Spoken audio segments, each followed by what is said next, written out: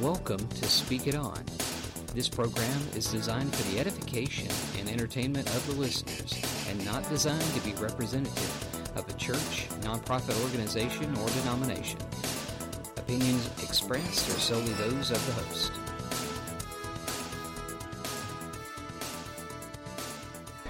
Hey, welcome back. Self-image. Self-image is a hard gig sometimes. We rely on so many different things. I know in psychology, they will emphasize that your relationship to your parents in your formative years has a lot to do with that. I don't necessarily, of course, I don't disagree with that. There are many things, many factors that comes into our own self-image. A lot of times people, especially if they have a faith background, their family has a religious background, they will pull from the image of God they're being given. Unfortunately, that image of God, a lot of times, is pretty horrific. One image that comes to mind is the divine policeman. Now, I want to commend a book to you. It's a small one. It's a short one. It's by J.B. Phillips, called Your God is Too Small. Now, this book, J.B. Phillips actually translated an entire New Testament translation called the Phillips Translation. Whoa! Who knew, huh? But anyway, J.B. Phillips was a brilliant person, a contemporary of C.S. Lewis. In fact, he and C.S. Lewis were very good friends. But in the book, he has a section on destructive images of God. One of these is the divine policeman, where basically people get the idea, and unfortunately a lot of times we get this idea from our parents, that God is just waiting for you to mess up. I mean, just waiting. Just gets his jollies out of just absolutely just lambasting you, just blowing you away, just because you messed up. And that he's just waiting on that. And of course, that's completely unrealistic.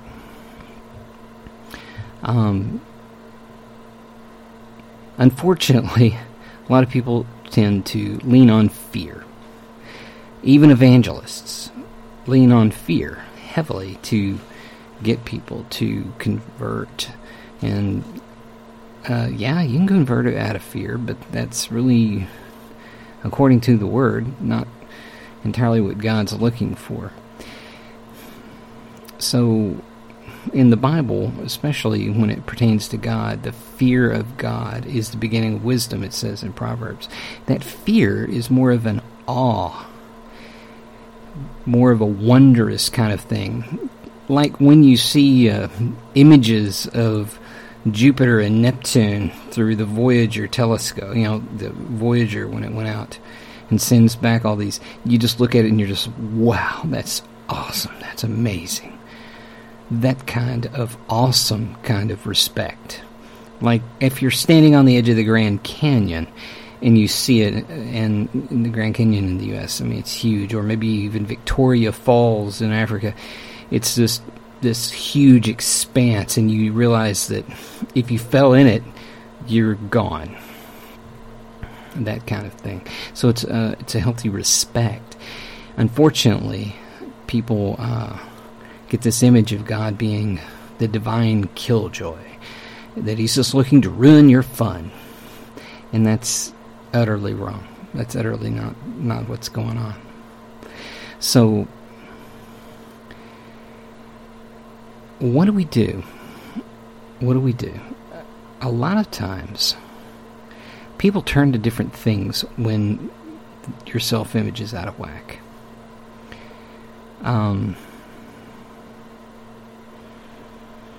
Or, let me just say this, because that sounds like a diagnosis, and I'm not going to diagnose anybody. Let me say this instead. If your self-image isn't positive, all right, people turn to things because they feel bad and they want to feel better, or at least different. And that's where a lot of things like drugs and food and alcohol and all of this other stuff and sex and everything else, people try to shove those things in that hole, and it doesn't work. Now, what would be really great is if we were able to find a church, and they're out there, that is very supportive and nurturing, in that they see where you are, but not enabling. Because, let's be honest, if you're drinking poison on a regular basis, that's not healthy. It'll kill you. And for someone to say, oh, that's fine, is not right. So, it has to, that's why the church is described as a family. And that's, to be honest, why God is described by himself as a father. Now, a lot of people get really down on that image. The fact is, God doesn't have a gender. He doesn't. I mean, I say he doesn't. Listen to that. Now, in Scripture, sometimes God is described as having female qualities, sometimes male qualities. Now, I'm not trying to muddy the water here. He describes himself as a father. Now, the reason he does that is because the image at that time was very nurturing. In Jewish culture, the father was a very nurturing image. I mean, if you look at the prodigal son scenario in the New Testament, very nurturing. Now, here's the thing. Very authoritative, in that he made decisions, and those decisions stuck. In fact, God does. He makes decisions, and they stick. And there's nothing you can do to reverse them. Now, what do? Well, if you don't already have a personal promise book of some kind, I'm going to super encourage you to get one. Alright?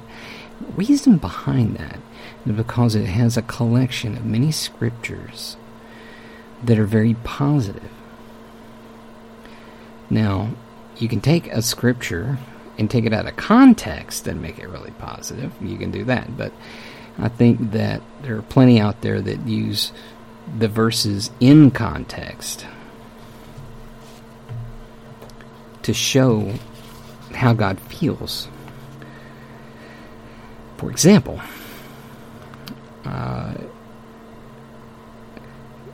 this particular verse, James 1:5, this is in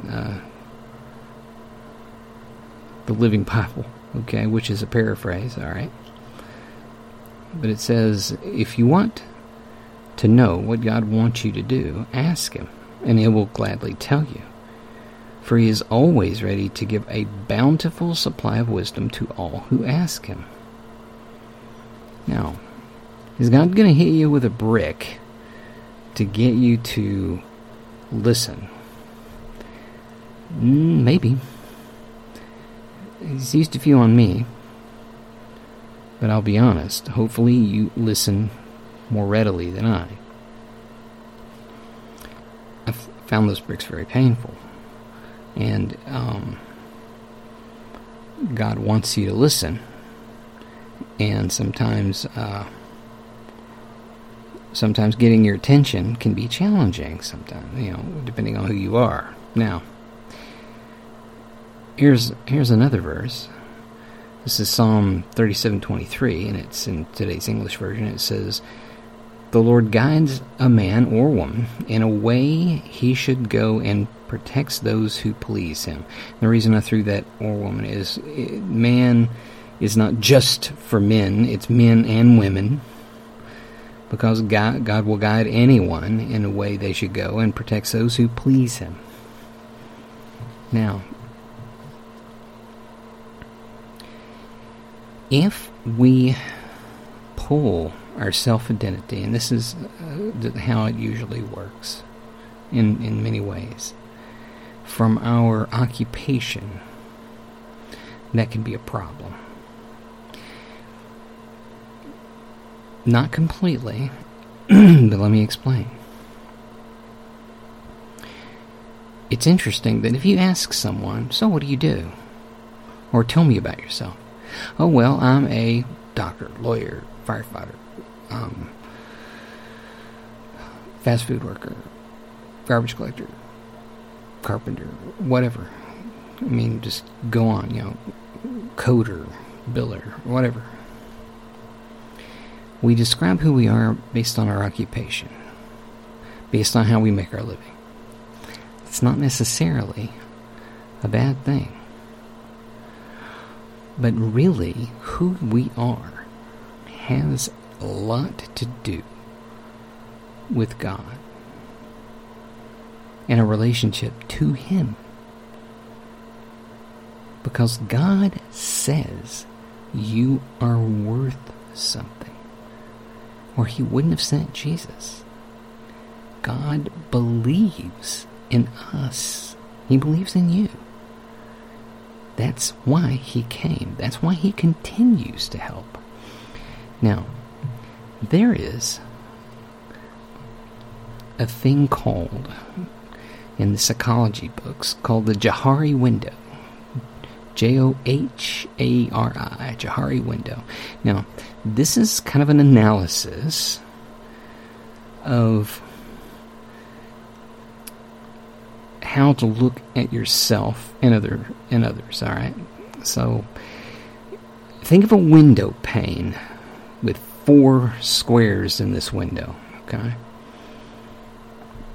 The square on the upper left is open. That's what people see. That's what you know, and it's what you know about yourself and others know about you. Okay, it's pretty open. Number 2, the upper right, is a blind spot.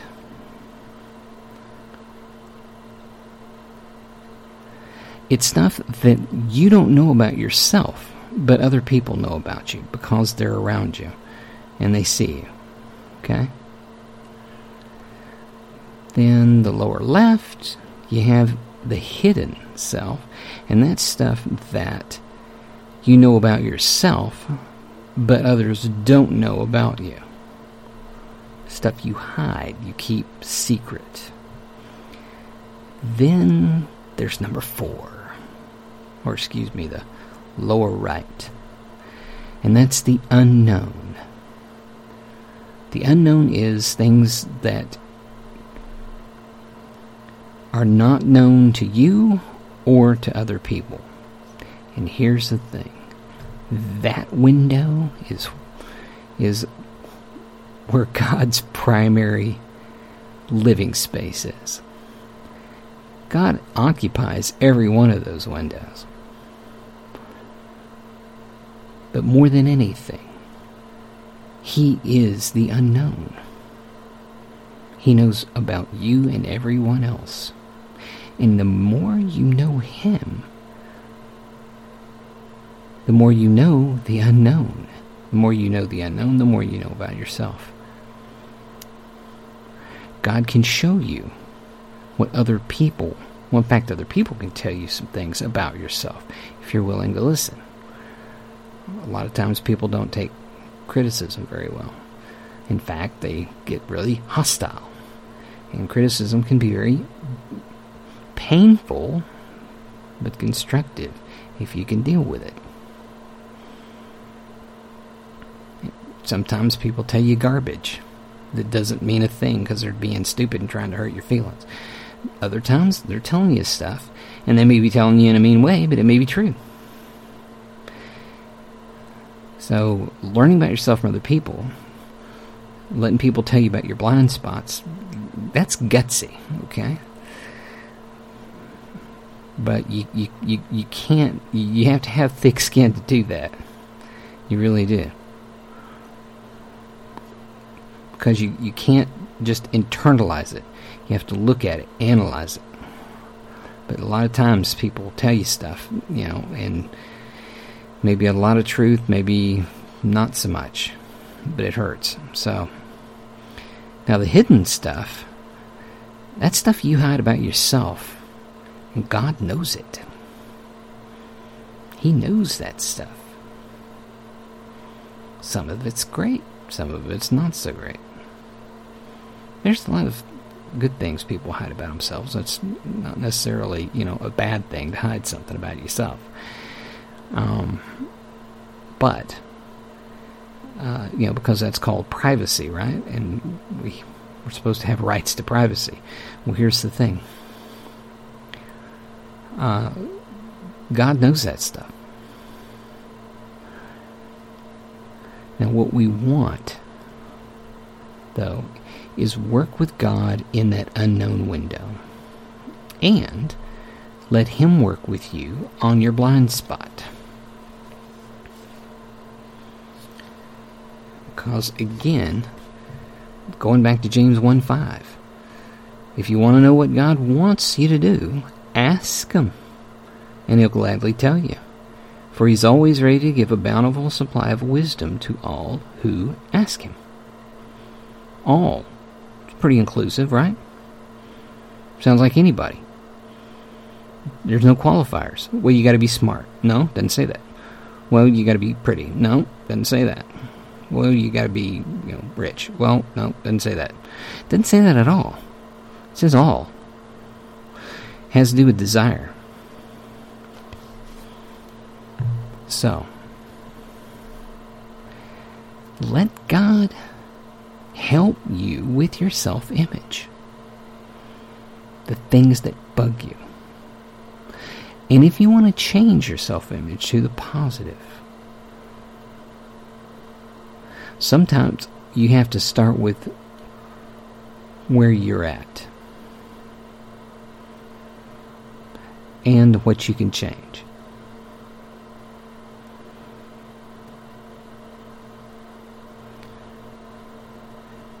And God can help walk you through that. But more than that, if you get your self-image through Him, people can't take that from you. They can't mess that up because it belongs to God and they can't touch it. But if you get your self-image from everything else, how much what you own, what your body's like, what your your friends are, your girlfriends, boyfriends, whatever. If you pull your self-image in from that, all that stuff is tied to the world and can vanish. But you know what can't vanish? God. Jesus will walk with you every step of the way. And if you depend on Him, He'll help you get where both of you want to be. And you may find something that God will show you some wonderful things about yourself if you'll let Him. But again, you've got to be willing to work with Him in that box that says unknown. And you have to be able to work with Him on the blind stuff too. So, if you're looking for that self-image moment, let me encourage you. Always encourage you. So keep on keeping on. Don't give up. And keep on speaking it on. Thank you for listening to this edition of Speak It On. And as always, don't be afraid to speak the word in boldness and truth. And may God bless all of your efforts.